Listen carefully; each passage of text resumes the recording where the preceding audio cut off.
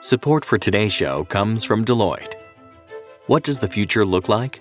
By melding business acumen and innovative technology, Deloitte can help you build the future only you can imagine. They can help engineer solutions for your business reality today and your vision for tomorrow to get you to a world where you don't just dream it, you build it. See how you can engineer advantage with Deloitte at deloitte.com/US/engineering advantage. This episode is brought to you by State Farm. If you're a small business owner, you know that it isn't just your business, it's your life. And whatever your business might be, you want someone who understands. That's why you might want to check out State Farm Small Business Insurance. Why? Because State Farm agents are small business owners too, living and working in your community. That means they know what it takes to help you personalize your policies for your small business needs. Like a good neighbor, State Farm is there. Talk to your local agent today. Greetings, mobile accomplishers. Welcome to the Vergecast. I am Dieter Bohn, and this is another entry in our special run of topic-specific Tuesday episodes. This week, we are bringing you another conversation from our 10-year anniversary party. It was called On the Verge. Specifically, we're going to play a conversation that Nilay Patel and I had after the world premiere of our documentary. It's called Springboard, The Secret History of the First Real Smartphone. There weren't chips that you could go buy. You couldn't go to the market and say, build me one of these things. We took off like a rocket. Everybody wanted this product. The documentary is about a nearly forgotten company called Handspring, which made Visor PDAs and Treo smartphones years before the iPhone. You can watch it now on our smart TV apps that are on Roku, Fire TV, Apple TV, and Android TV by searching for The Verge. Or, as of today, it's also available on our YouTube channel, which is youtube.com/The Verge. I think that you're going to find our conversation to just be a bit richer, more interesting if you've watched the documentary, but I will play a couple of clips from it here on this podcast before we get started with the conversation, just to give you some context. On a personal note, I'm really proud of what the Verge video team did here, but I'm also personally happy to have put this thing out into the world. I really do feel like the people behind Handspring haven't gotten the credit that they deserve, and my hope for Springboard is that it goes some way towards setting the record straight about who some of the early innovators were in the smartphone space. If you've been following my work for a long time, you might know that I got my start in journalism by hanging out on the forums at visorcentral.com and then writing for treocentral.com. In fact, my little intro here at the top of the podcast, Greetings Mobile Accomplishers, is actually a reference to Palm. See, back when Palm introduced the Treo 680 just a few months before the iPhone was announced, they were trying to describe who the target market was for this smartphone. And back in 2006, nobody really knew if smartphones were actually going to take off. BlackBerries were for email, and other smartphones were really not mass market yet. So Palm's idea for the Treo 680 was that it was targeted towards, quote, mobile accomplishers, which was something that was like not quite a regular consumer, but not really business people either. You know, it's pretty common for companies to come up with categories for their target demographic, but I just thought the phrase mobile accomplishers was funny, so I started using it to introduce the Treo Central Treocast, and I've been introducing podcasts with that phrase kind of ever since. Greetings, mobile accomplishers. Here we are, the Sprint Treo Pro. Greetings, mobile accomplishers. Welcome to the Verge Mobile Show. Anyway, this is all just to point out that I have been reporting on smartphones since forever, but more importantly, I want to put some of our discussion about Handspring into context. Springboard is about a period of time that's roughly, say, 1998 to 2006, 2007. And back then, the smartphone world looked very different than it does today. Like I said, there was BlackBerry, but there was also Symbian, there was Pocket PC, and eventually Windows Mobile. Android didn't exist back then, and the iPhone didn't exist back then, and nobody really knew how this market was going to shake out, except that a few people knew just how big it was going to be. A phrase that's been kicked around a lot in Silicon Valley since it was originally introduced by John Sculley, the former CEO of Apple, when Steve Jobs got sent away and before he came back, it was called the mother of all markets. And at Palm, they actually had a little spinny sign, and one sign pointed up to mother of all markets, and the bottom of it was pipe dream driven by greed or something. And no one really knew where it was going to be with the PDA market, and no one really knew where the smartphone market would land. But everybody in the back of their mind, especially at Handspring, had a sense that the smartphone market was going to be huge, that it was going to be the mother of all markets. And they tried to make that happen, but they were way too small. They were really scrappy, and they faced very long odds. There were lots of things working against Handspring. But the biggest thing working against Handspring was the carriers, the companies that actually sold the phones. They had so much power back then, it was impossible to sell a phone without them. And in many ways, the iPhone's biggest innovation was taking some power away from those carriers. So here's a brief clip from the Springboard documentary where some of the people from Handspring talk about how difficult it was to get anybody to just sell the Treo. Sometimes these deals were so big, you're talking about the survival of the company. The degree of gamesmanship can get so intense, your entire dream will fail unless you agree to put this app on your launcher. They were interested in adding features to their phones. They didn't view it as a computer. They said, it's a phone, everyone's gonna own phones, and phones are dominant. And we were thinking, no, the future is gonna be computers, and the phone is an app. I remember clearly going to Sprint and saying, great idea. Now, guess what? You can take a photo right on this thing and send it to somebody. And they said, no, we don't want to do that. Our other devices can't do that. They also were one of the principal resellers of the product. It went through their stores. We made the first products and they wouldn't sell them. They said, no, we're not going to sell these things. You have to make the following changes. Okay, one more clip I want to play for you before we get started. It's a very brief and abbreviated history of Palm and Handspring. Now, again, the Springboard documentary only covers a portion of this, but you can get a sense of just how complicated the corporate history of Palm is by listening to this little clip. One of the big reasons that Palm never really managed to take on the iPhone is it spent all of the years leading up to the iPhone just dealing with various corporate shenanigans. They founded Palm, which was bought by US Robotics, which got bought by 3Com. 3Com refused to spin off Palm, so Donna and Jeff quit to start Handspring. Meanwhile, their old company 3Com finally did spin off Palm, but they split it into two divisions, one for hardware and one to sell software. The Palm hardware division screwed up the market with excess inventory, and the Palm software division, well, it didn't accomplish very much at all. Handspring then runs out of money, so the Palm hardware division buys them, but they refuse to buy back the Palm software division. So the family's back together again, and they would continue to sell Treos for years to come, but the family drama isn't over. Here's what was going to happen next for Palm. Jeff and Donna would step away, but Ed Colligan stayed on to give it another go at the new Palm. But that separate Palm software company sold off and withered away, so the new Palm had to sell Windows mobile Treos and then start over again with new software called WebOS. Then they ran out of money and had to sell to HP, and then HP finally killed Palm. All right, like I said, you can go watch the full Springboard documentary on our smart TV apps, or you can go to our YouTube channel, youtube.com/TheVerge, to watch it there. Up next, my conversation with Nilay that followed the world premiere of the documentary at our 10-year anniversary party.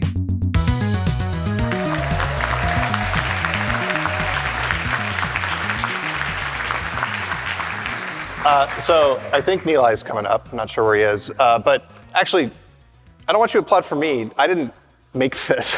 I went on camera. The Verge video team made this, and they're... Stand up. Please stand up. Where are you? Come on. Thank you. Hey, buddy. Hey, how's it going? Congratulations. Thank you. Also to the Verge video team. I did a lot. I'm so happy you saw my movie. All right, Dieter. I have a number of questions. Okay. How do we break the hold of the carriers? Well, what you need to do is be Apple and create a revolutionary new phone and just do the whole thing all over again. It's really, we're back in a lot of ways, right? We do feel like we're back in a lot of ways. The carriers do have a lot of control over products, but it does seem like the tide has turned. Apple and Google do get to sort of do whatever they want. But there are a lot of parallels to this moment to that moment? Like a new company finds it very hard to make a phone. Well, a new company it's easy to make a phone now, just like to build the phone. One of the stories here is when they wanted to build the Visor phone, they're like, okay, well, let's go get a radio. Well, they found like a company, I think in France. And that was the only place they could find a radio that would connect to a cellular network. Now you can show up in Shenzhen and be like, make me a phone. And they're like, which parts would you like? Here we go. Bang, bang, bang, bang, bang. So that part is easy. But getting a phone that is actually something that will make it into the carrier stores, get carrier marketing, and be something that can be successful on a pretty big scale is much more difficult. It's impossible to imagine a tiny company the size of what Handspring was would be able to believe that they could break into the smartphone market right now. But I think that's there's a myth in our industry, in our world, that if you make a great product, the market will find you, and you will be a success. And the market is still under the control of a tiny handful. And if you sell your product to Sprint, you'll die. It's like, how many times has Sprint killed Palm? Several. It's actually... You'll notice that we didn't get to WebOS. I feel like any good, you left us hanging for the sequel. Well, I mean, I was inspired by Dune. They just ended in the middle. Why'd you decide to start here? I feel like a lot of our audience knows that you care a lot about Palm and WebOS. Why'd you decide to start at such a primitive zone? Because I don't think the story is well known, and I think that there's a hopeful element here. Like they came up with these ideas. They were trying to make a wonderful product and thinking really deeply about the user experience and the customer experience and how apps should work and all of that. They don't get the credit that I think they deserve for it. And I feel like, we started this 6-ish months ago, so trying to tell the rest of that story would have been a lot longer. But I felt like there's an arc here to this specific company and this thing that they try to do that starts with some drama. There was drama before this, by the way, and then ends with it's a sad story, but they were still trying. But the company of Handspring and the thing that they were trying to make, it's not a well-known enough story, basically. What'd you leave out? Well, we left out all of WebOS. I mean, there's that. Actually, this was post this, but there was a famous quote that Ed Colligan gave at the Churchill Club. They do these breakfast talks or whatever. If any of you read Daring Fireball and John Gruber, he loves to quote this thing, where he was talking to John Markoff, I think, and he said something to the effect of, PC guys aren't going to figure this out. PC guys aren't just going to walk in. To the phone market. To the phone market. And it was assumed that he was referring just to Apple, saying that they're not going to figure this out. Phones are really complicated. If all you do is make PCs, you're not going to be able to figure this out.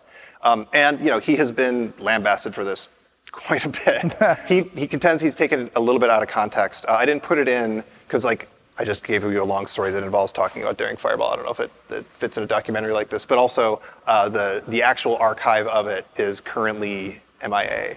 So I couldn't go verify that he believes he was talking about the PC industry at large. So, funny story. Since we recorded this live show back in October, we did manage to get a hold of the original interview. So I'm going to play just a couple of clips from it. Now, for context, I want to read how Colligan was originally quoted in this interview in print in the San Jose Mercury News. And the quote goes like this: "PC guys are not going to just figure this out. They're not going to just walk in," unquote. Now, as I mentioned on the live show, John Gruber over at Daring Fireball has quoted Colligan on this very often over the past 15 years, at least 20 times by my count. And so it's become a bit of a meme. It's become a shorthand for how everybody underestimated Apple before the iPhone launched.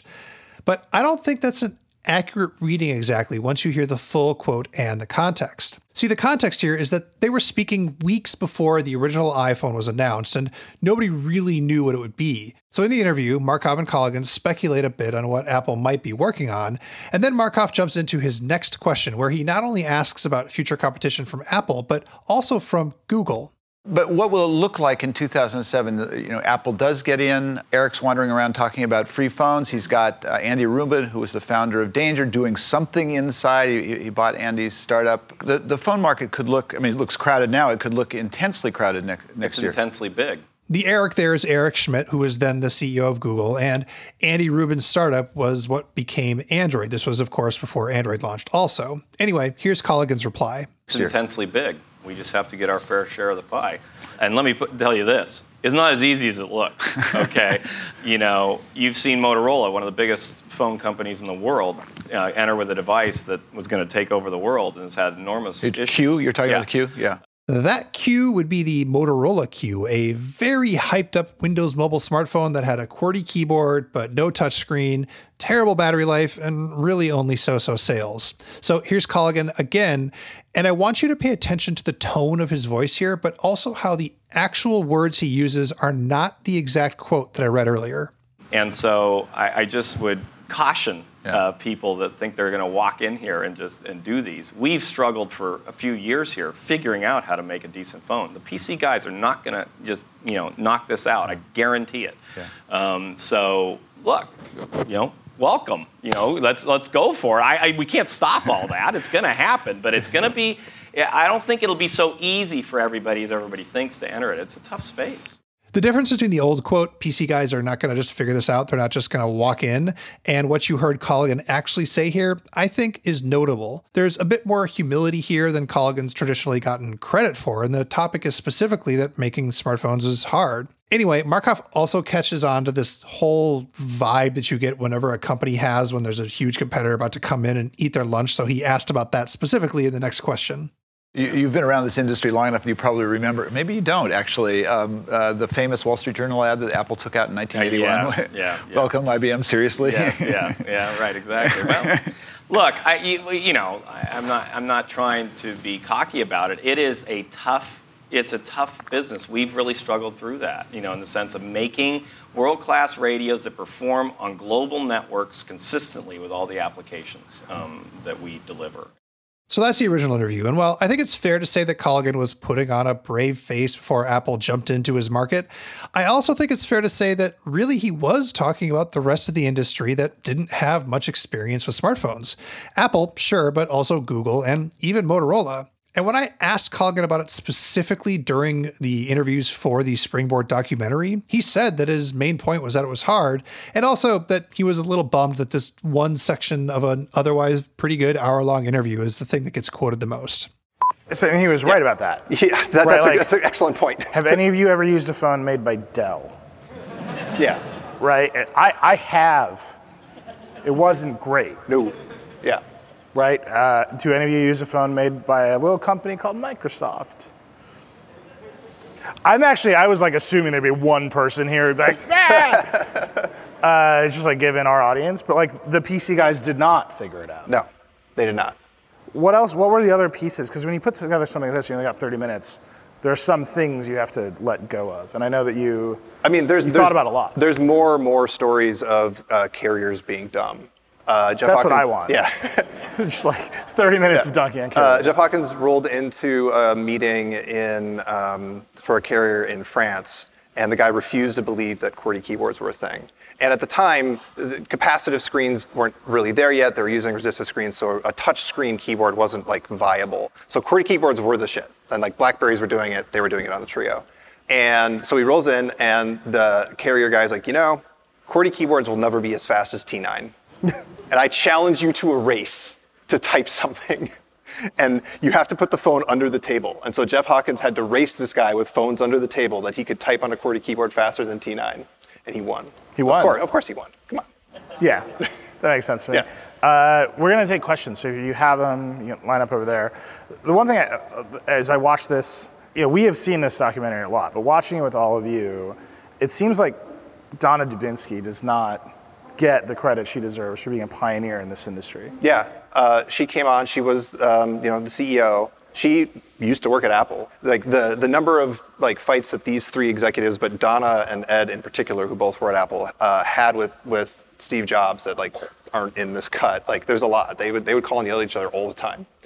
And she talked about how fast the company grew. There were magazine articles of the titans of Silicon Valley at the time, and you look at these pictures of these people. There's it's 15 white dudes and Donna in the middle, and she's much shorter than them too. And it's the late 90s, so they're all wearing pants that are this wide. I don't know what it was, but yeah, it was remarkable. She was successful and dynamic, and doing really well. They hit these dramas. The joke that I make is that The history of Palm and Handspring is every 18 months, if somebody would have just given them $300 million, they would have won. And they tripped over their own feet a bunch, but yeah. What do you see now that reminds you of that? Of that excitement? Not the excitement.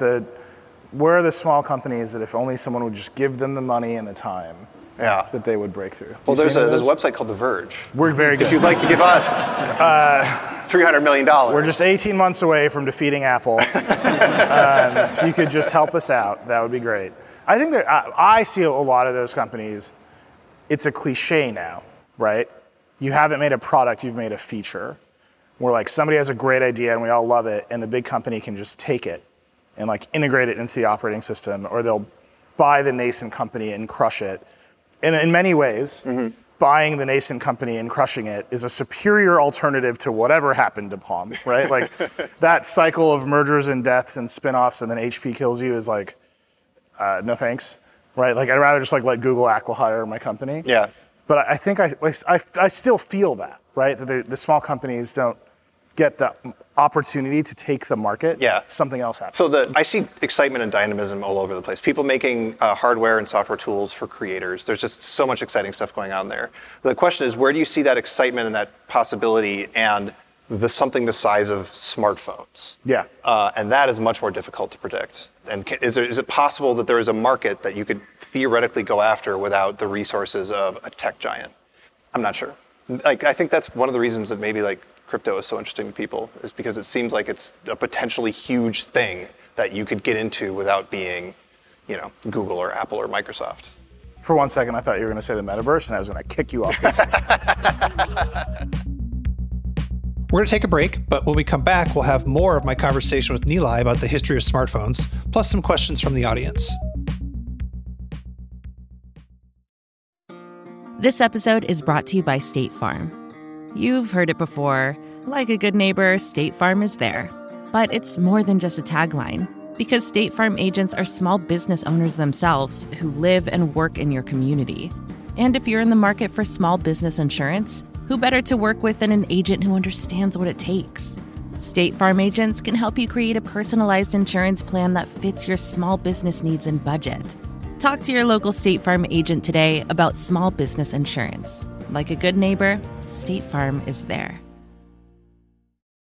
This week on The Gray Area, Professor Diana Posulka and I tackle one of life's biggest questions. Are we alone in the universe?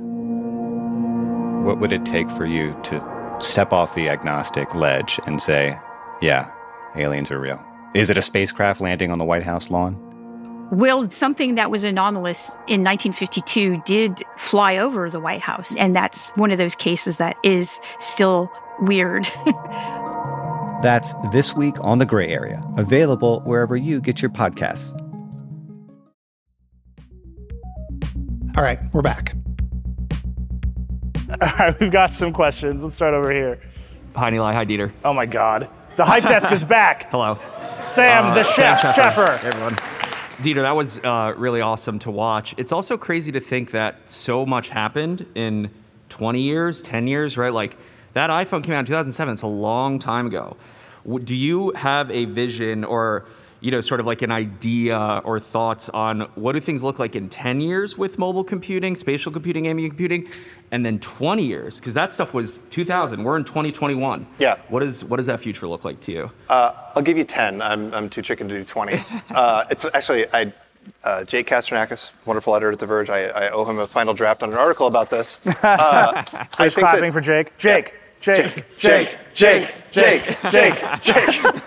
It's like the third time. Anyway. I think that there's either going to be a radical, like, technological innovation that we can't see. Like, screens will go from folding to projecting into our eye from like a little camera, or, something that'll be implanted, some huge thing, and there's no way to predict. Or it will just be more relentless, incremental innovation. And I say that and it sounds like a bummer, but from 2007 to now, it's arguably relentless, incremental innovation. And the cultural changes that have been wrought by those incremental changes are massive. And so the smartphone 10 years from now may look very much like the smartphone that we have today, just better cameras, better screens, better stuff. But that doesn't mean that it doesn't still have the power to change our culture, change the way we live our lives. I have two answers, one of which is a relentless plug. One, I always look at display technologies, right? The thing that bounds the devices in our lives is the display, right? So we could not have smartphones with CRT displays, although it would be rad. Rad. We needed LCDs, and then we needed really thin LCDs. We needed power-efficient LCDs. We needed touch technology. That is the thing that makes technology possible. We don't have a next display technology. We're like close in some ways. I think Addie and Dieter corrected me on the Vergecast a couple weeks ago, and I was like, it's all LCDs. And like, no, there's like hints of other stuff. But there's not that turn. We might have folding. So that's what I would look at, because that is the thing that allows the leap. The second thing is the relentless plug is Nori Donovan, our EP, and a bunch of other people at The Verge and and a bunch of other smart people, I'm not doing anything, might be working on a show for a large streaming service about what life looks like 50 and 100 years in the future. Is that an exclusive? Is that breaking sure, news? Sure, let's call it that. And it's months away, but we're spending a lot of time thinking about that, and I will tell you, not easy to predict the future, but we're doing our best, so that'll come out later. Cool, thanks. Over here. Hey, I'm Linus. I'm proud owner of a Microsoft Duo. So if you ask about Microsoft phone owners, here's at least one. My question is, I think when you take any of these ideas, you can pursue their origins down to, like software keyboard, for example, you can pursue them down from the iPhone to the handspring, all the way down to academia for a lot of these ideas. So when you try to tell the story about the origin of ideas like this, how do you think about where to start? Is it from the first product? Is it from the origins of the ideas themselves and the people who wrote about them, thought about them, or is it even earlier? Where did you decide where to start with the story? Yeah, I thought about that a lot, because it's like, am I just wanting to tell the story of Handspring because that's how I got my start in reporting, and is this whatever? Maybe this is a rationalization, but I feel like I wanted to start with the products that like had an audience and had a community and had like a real shot at like hitting big numbers. I think that going back to before those products, to academia, there's other Palm OS phones before this thing from Kyocera, Qualcomm, or whoever. These were the products that had more forward-looking ideas and also like had a commercial market and had a significant community around them. Neil, I asked some of the stuff I left out. The community around visors and Handspring and later Palm was obviously very important to me. So. Okay. Hi. Hi, my name is Scott. I have a question. I don't know if I'm remembering this correctly, but I believe that Palm OS at one point was connecting to iTunes, and Apple killed that. So am I remembering that correctly? And if so, where does that fit into this timeline of this company? I do not know if there was ever a bridge from Palm OS. Oh my God, I know something about Palm OS that you don't know. To iTunes? Good night, everybody. Hang on. Wait. It was great seeing all of you. Is it the missing sync? No. Okay, now WebOS. Yes. See, that's different. Oh my God, just feel my power grow right now. WebOS did connect to iTunes, and on the All Things D stage, that's when they had that hack. They showed it off. They did it by making the Palm Pre, which comes after this story, identify as an iPod via its USB identification. So when you plug in a USB device, it says, I'm a blah. And so the Palm Pre, when it plugged into a Mac, said, I'm an iPod. And then iTunes was like, cool, let's sync. Yeah. And then Apple did not like that. They did not like that. And then there was a cat and mouse game for, 3-6 months where Apple would find a way to block it and Palm would find a way to turn it back on. And then they finally stopped and they stopped doing it. So that was then. But earlier, do you see that digital hub slide, that famous Steve Jobs thing? There's no iPod in that slide. There was a Creative Rio. Yeah. It's a delightful product. I had one. I had it in college in 2003. It got me 0 dates. No one was interested in it. But Apple had a product called iSync, and it could transfer to other players, and then they released the iPod, and they cut all that off. Yeah. So there was like one tiny moment, and I know more about Palm than Dieter. I'm done. Okay. Now. Actually, if we're talking about music stuff, you may have noticed it. I talked about the Sounds Good Springboard module. It was an MP3 module. That company got started, and there was a young intern at that company, and then the Springboard market died, so they moved on to push email services. and then that company got bought by Motorola. And then that young intern... Do you guys wonder why we are so angsty about mergers on our show every time? It's like, there was a good idea, then a company bought it, and then they died. No, but that young intern moved up the ranks in Motorola and was like, hey, Razor's not going to last forever. We should make an Android phone. And he talked them into it. And he launched the Droid. And the Droid is one of the phones that killed Palm. And then Motorola got bought by Lenovo. And who was the intern? Rick Osterloh, who currently is in charge of the Pixel. It's so good. Over here. Hi, Dieter. Huge fan since Treo Central days. Thanks. I'm going to say 3 words that might cause PTSD for you. Access Linux platform. So, okay. Oh, God. He didn't even ask a question. So you mentioned it. You mentioned it in there that the split between Palm 1 and Palm Source happened. Yep. I personally think that schism was one of the biggest cell phones in technology history. Do you think if they hadn't split apart, they might have been able to execute a bit better? When Handspring came back to Palm, the hardware division, they were up to re-up their license for Palm OS. And Ed Colligan wanted to just buy them instead of get a license. And the board said, no, just re-up the license. He's like, but it's only like another so-and-so $1 million more. And they're like, nah. And so they gave the Palm OS company, Palm Source, all of this money. And then the Palm Source company was like, look at all this money that we just got paid. We must be worth a lot of money. Does anybody want to buy us? And so they sold to a company in Japan, Access. They made Access Linux Palm. This, like, nobody else was licensing this operating system except for Palm, obviously. And so it sort of didn't have anywhere to go. And the team that was developing a lot of very interesting, innovative ideas for Palm Source at Access Linux Palm, they started, leaving the company, and they all started going to a place where they're like, there might be something interesting and cool here where we can execute these ideas. One of the most important engineers was Diane Hackthorne. And that company was Google, and they made Android, along with the folks from Sidekick. So yes, biggest cell phone in history. Yeah.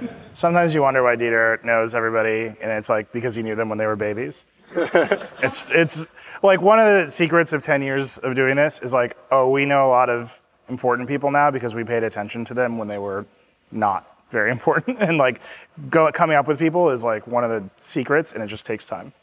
Hey, so I'm thinking back to like the HTC Touch Pro 2, if you remember that, like the Windows Mobile stuff. Yeah. And then I feel like after that, the next big leap was Microsoft went all in on the Lumia devices, tried to push that Windows 8 tile stuff. It did not work out on desktop or mobile.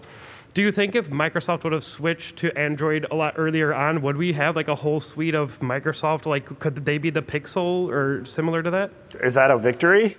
Yeah, I don't know. Nilay, would you like to discuss, because it's been a minute, the burning platform memo? It's like 2 days in a row of Stephen Elop references on this stage. You might recall, Stephen Elop went to Nokia, he became the CEO, and he wrote this memo about saving Nokia. You don't recall this because you're sane people with lives. This is very important to us. And the memo was an extended allegory about people who lived on an oil derrick in the middle of the ocean. And the oil derrick catches fire. The oil derrick in this metaphor is Symbian, another competing smartphone operating system to and your Palm. Choice, yeah. It's been a long time since I read it, but I believe the choices were to burn to death or to dive into the frigid ocean. And he's like, sometimes you gotta dive. And this was his management philosophy for this company. And he's like, we're diving. And the frigid ocean was Windows Phone. Yep. Right. So it's like this big thing. He sends this memo, and I'm imagining I am not finished, as you may have noticed. Maybe this has some meaning. If any of you are finished, let me know. If people just talk about the burning oil derrick all the time, but maybe it has some resonance. But I imagine the employees of Nokia were like, well, this sucks. But they could have picked Android, and I think if Nokia had picked Android, the whole market may have been different. Yeah. But instead, the ex-Microsoft employee who took over as Nokia's CEO surprisingly picked Microsoft's platform, sold Nokia to Microsoft. Microsoft lost its CEO. They got a new CEO who's on Nokia. Yeah, the more interesting question is, these if are just Nokia some guys who Android. make choices. I feel like we elevate CEOs a lot. Many times they're just guys. Yeah. And you might make the same choices. And I think this is a pivotal choice. But everyone around that choice was like, you should have picked Android. Yeah. I mean, when I said the current iPhone Android world we live in wasn't inevitable, this is one of the things that maybe could have changed it. And so the big question, I think, that we face now that tech companies are so massive is there still the potential for that kind of disruptive change that will like reshift things around? And my heart wants to say yes, but I think that it's harder than it used to be. Yeah, and I think it's like another carrier reference. The carriers saw the duopoly, and they wanted Microsoft to be a third competitive thing so they could get price leverage. They needed to get leverage against Apple, and they still do. And that was their decision. And I think Elop saw a business opportunity and not a product opportunity, and that's always a mistake. So I love the documentary, and it got me thinking about how history always repeats itself. And so I was wondering, do you see a device category like VR or AR or small board computing that is kind of going through a similar cycle where it just hasn't found its form factor yet that is like the real hit of the iPhone? Disclosure. Oh, God. We did it. I cannot believe...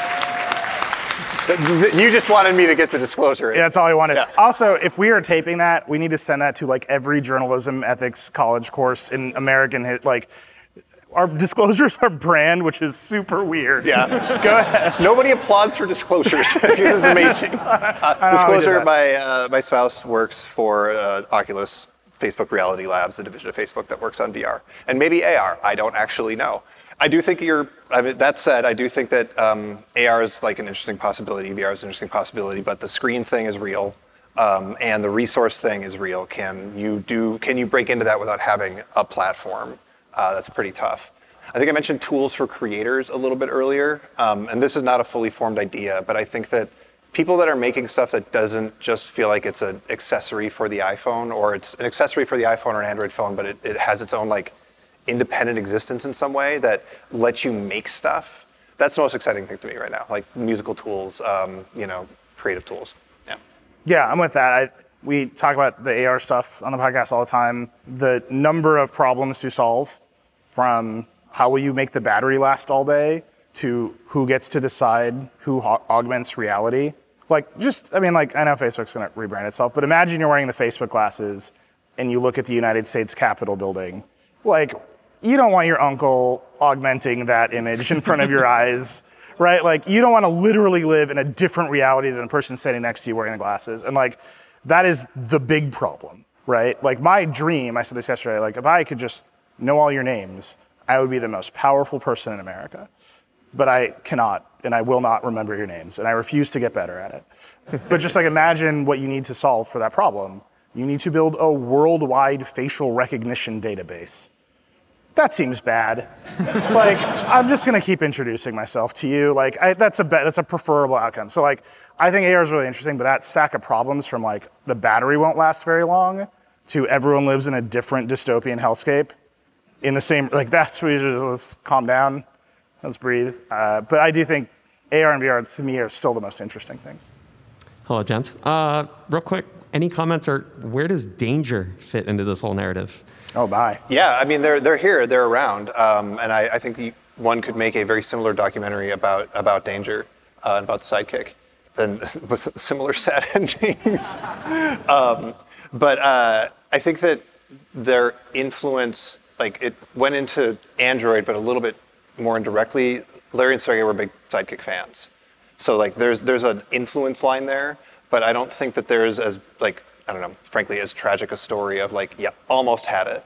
The reason I bring them up is because they had the carrier relationship. And so to me, it's very interesting, right? They had that with T-Mobile. Yep. There was an interesting opportunity. Oh, and for sure. They got it to a degree, but... Yeah, having the carrier relationship doesn't mean you win. BlackBerry had a carrier relationship. Yeah. Also, remember, T-Mobile was very small. Our carriers are not all the same size. Yeah. So being the cool partner on the smallest carrier doesn't make you win. Hey, thanks, guys. The documentary obviously did not realize this, like many people here. Did make me realize, though, it seems very similar to the wearables market, right? The whole Kickstarter, Pebble, market. They pioneered. A lot of Pebble fans. Is somebody here wearing a Pebble? Do we have a Windows Phone Pebble combo in the audience? I guess my question is, do you see some parallels in how the wearables market is sort of a, last 10 years example of this happening to that market? Pebble gets acquired and they're, killed by Fitbit, basically. So in this metaphor, the wearables are the smartphones and the carriers are the people that own the smartphone platforms. Yep. Like, imagine that you could get a notification on a watch that isn't an iPhone, which you cannot. You can get notifications you can't do. They're not smart, right? You can't just like reply to them. That is a feature limitation of the platform that prevents a competitor from competing with the Apple Watch. Like, there it is. If you could get a notification and actually reply to it on the phone, I guarantee you some people would pick not an Apple Watch to use with their iPhones. But like, they're the carrier. Dieter has written an excellent editorial about this, actually. And he was like, should I pitch it as the iPhone? It's like the smartphone companies are the new carriers. Something like that, yeah. And we decided to use the word carrier. But when we say carrier, we say it with like malice and hatred in our hearts. Go ahead. Hi. So we talk a lot about hardware and software, where they come from, where they go to. And people make terrible choices in buying hardware and using software all the time, which leaves marketing, advertising, how products are positioned in the market. And I'm just kind of curious, how do you think this story relates in that kind of sense? Do you, like, whether it's the failure of Handspring, the ascent of the iPhone, but like that's an important way that markets are shaped, I feel like. Give me an example. I think that you could have a terribly designed product that maybe has a terrible user interface, terrible software, and if it's positioned really well in the market, if it's advertised, and given some of this comes down to carrier deals, comes down to money, comes down to all of those things, but like things that are really terrible, that are like genuinely garbage, get really popular and sell a ton of units. And that's just due to other forces in the market. And I look at this, and given I don't know the full history of Handspring, but like, would promotion, would different positioning, would any of that have shaped this differently? And given Apple knocks marketing out of the park every chance they get, so it was almost a surefire bet that the iPhone would do well. But like, I just wonder how the market, if you think the market would have shaped differently. I don't know if I'm as cynical as that. I think that it's a good product can fail because it didn't get proper marketing, but I think bad products will out, and the best marketing isn't going to keep a bad product, like it's not going to have longevity. You'll get one or two rounds maybe. Yeah. But you're not gonna become like an important iconic product if it sucks. And I think that I don't think marketing saves a bad product. Unless you're ruthlessly locked into its ecosystem. Yeah. But I am unsurprisingly more cynical than Dieter. And just thinking about this, like 1,000 people asked me about scissor vodka yesterday. The whole joke there is very dumb, but underlying it is like my friends and I realized that mid-range vodka is a commodity product, and we could just like tell jokes about marketing it, and we would just yell vodka taglines at each other, and that's the whole joke. Yeah. Right? Like, if you think Apple makes the same product as everyone else, but Steve Jobs is a better marketer, they'll win. I think Apple makes great products, and the marketing is a bonus because they're really good at marketing. But at the end of the day, you get the thing home and you turn it on, and either it is horrible, and your Android TV crashes a lot, and you have to answer to your family, or it's really good, right? And like, that is as simple as it gets. And I think with some kinds of product, the marketing is a whole story, right? Like, that is the vodka joke.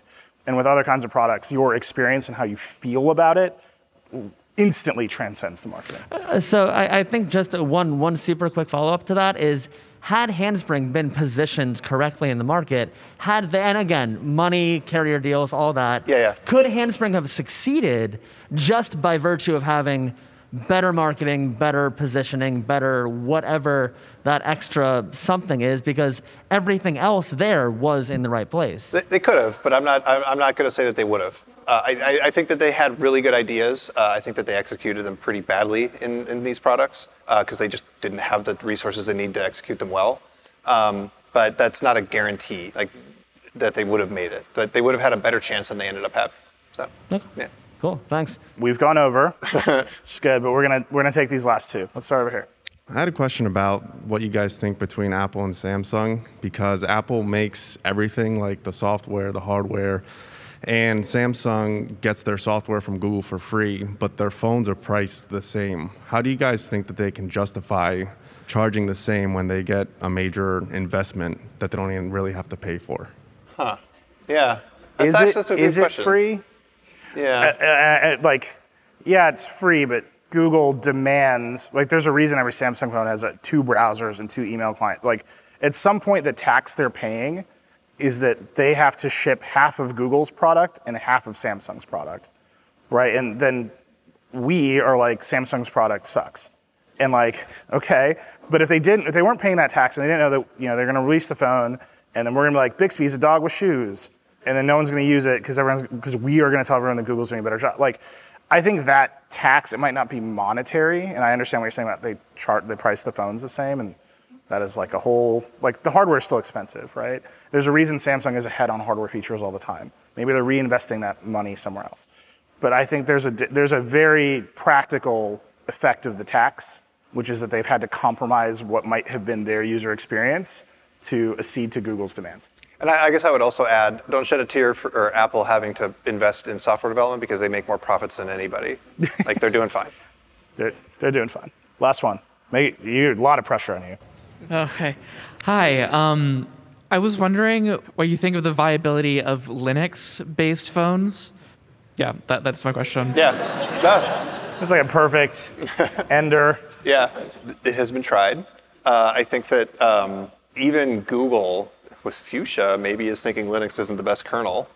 I mean, it's not a question of the viability of Linux as a technology and is it appropriate for a smartphone. Like, there's lots of fascinating conversations to have there, and many of you would be able to like beat me at that conversation really quickly. It's a question of can there be a third smartphone platform right now? And that seems dubious. That's going to take a minute, if ever.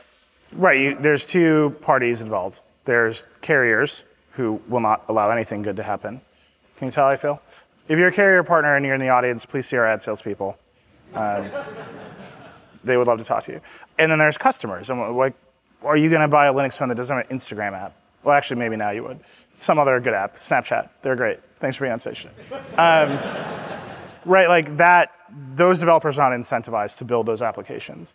And bringing up a new platform means they will not have all the capabilities that the current mature platforms do. So between the carriers and then knowing that you will not be able to deliver any kind of tangible value except for freedom, which is great, I like it, but I also just I like having a useful phone. I think that just makes that investment very difficult to justify. Can we not end in the duopoly down note? One more round of applause for the video team. Yeah, there you go. Very good. That's it. We didn't actually plan an ending. Thank you all for coming. I want to actually just say thank you to Dieter. You might have noticed a weird theme of our 10-year birthday is like fragility. Like, we just did an entire documentary about fragility, and The Verge was once very fragile. I think I said this to almost everybody who talked to me over the course of the past 2 days. They're like, what did you learn in the past 10 years? I'm like, I wish I had a time machine so I could go back 10 years in time and tell myself it was gonna be okay.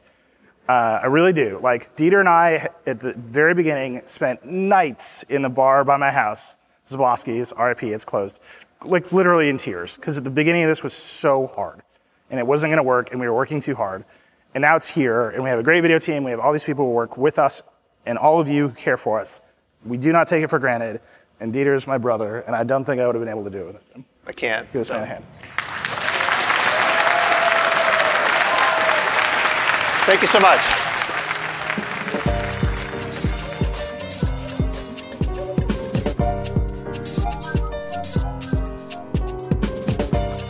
Okay, my thanks to Nilay for the chat, to everybody who came to our 10-year event, and of course to the people who spoke with me in the documentary, Donna Dubinsky, Ed Colligan, Jeff Hawkins, Peter Skillman, and Rob Haitani.